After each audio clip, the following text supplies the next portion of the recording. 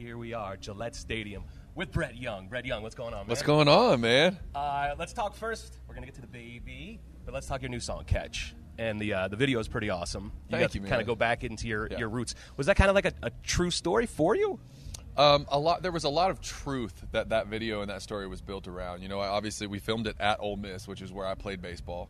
And it kind of told the story of my injury, you know, and so very gracious young actor was willing to cut and dye his hair to try to look as much like young Brett as possible. He did a great job. And we did cast a girl to try to have her kind of look like my wife.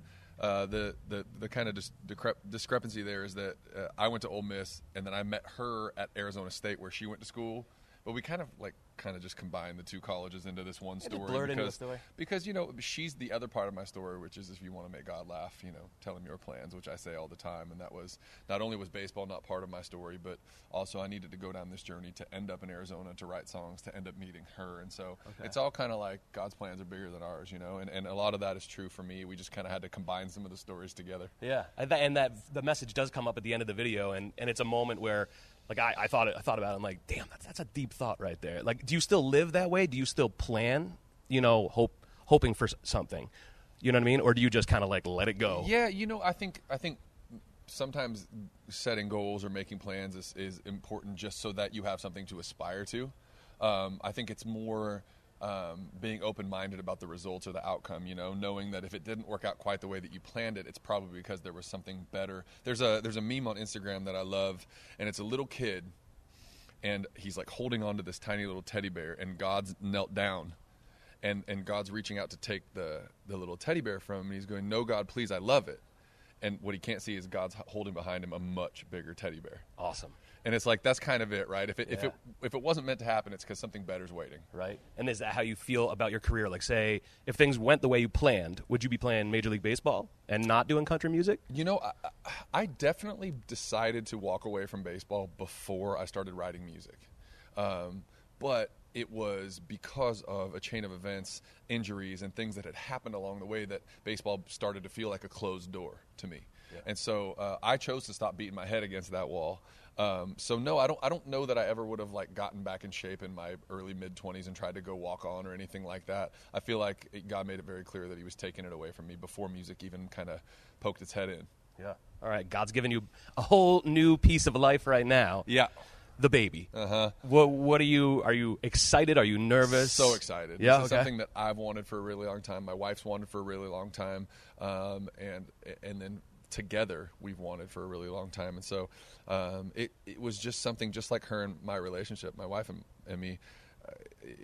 Ours was a whole lot of timing too. You know, we met a little over 11 years ago, but our timing wasn't right until the last couple of years. And obviously, you know, my career being what it is now, it seems responsible to go ahead and bring a life into the world, whereas had I been playing bars and restaurants 6 nights a week and then tried to get married and have a baby, it would have been a big stretch. And so the timing feels right, and it's something we've always wanted, so we're really excited. I really think you're going to notice something, because I noticed when I had a baby, my first kid, you're doing everything for yourself up until that point, for the most part. You know, You're still trying to pay bills and do that.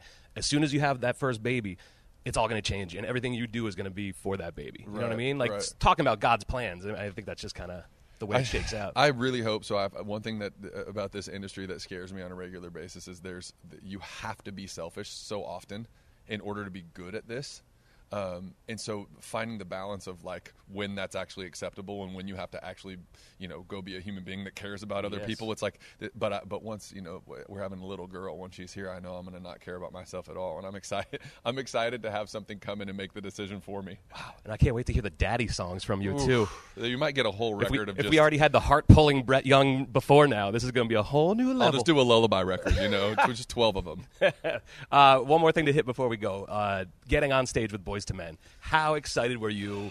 Oh, my God. I was living through you in that moment. That was literally, you've heard me say this, I'm sure. That was my first concert, was Boyz II Men in Montel Jordan. Back in 1995 at what used to be called Irvine Meadows in Southern California, where I grew up. And I was a fan of them already. I fell even more in love with them at the show. And it's something that it's one of those things in your life that you don't ever think you're happy to dream about it, but you think it'll never ever happen. Like, why would they ever do? How could this ever? And the fact that it's now been twice with Boyz II Men, and even one other time my show in LA, Sean from Boyz II Men came and did like 5 songs with me at Novo in LA, and so it's one of those things that I can tell you will absolutely never get old. I pinch myself every time. Well, on surface, it seems like it shouldn't make sense, but it makes so much damn sense. Like it was awesome, man. I love it. Thank you, man. So is the next thing on the bucket list then Montel Jordan? This is how we do it? Are you going to get up there? You know what? If he reaches out, we'll probably do that too. Reach out. Yeah. Montel Jordan. Let it be born here. Brett Young, thank you very much. Enjoy Gillette Stadium tonight, man. 50,000 people going to be watching you. Thanks, man. Thank you.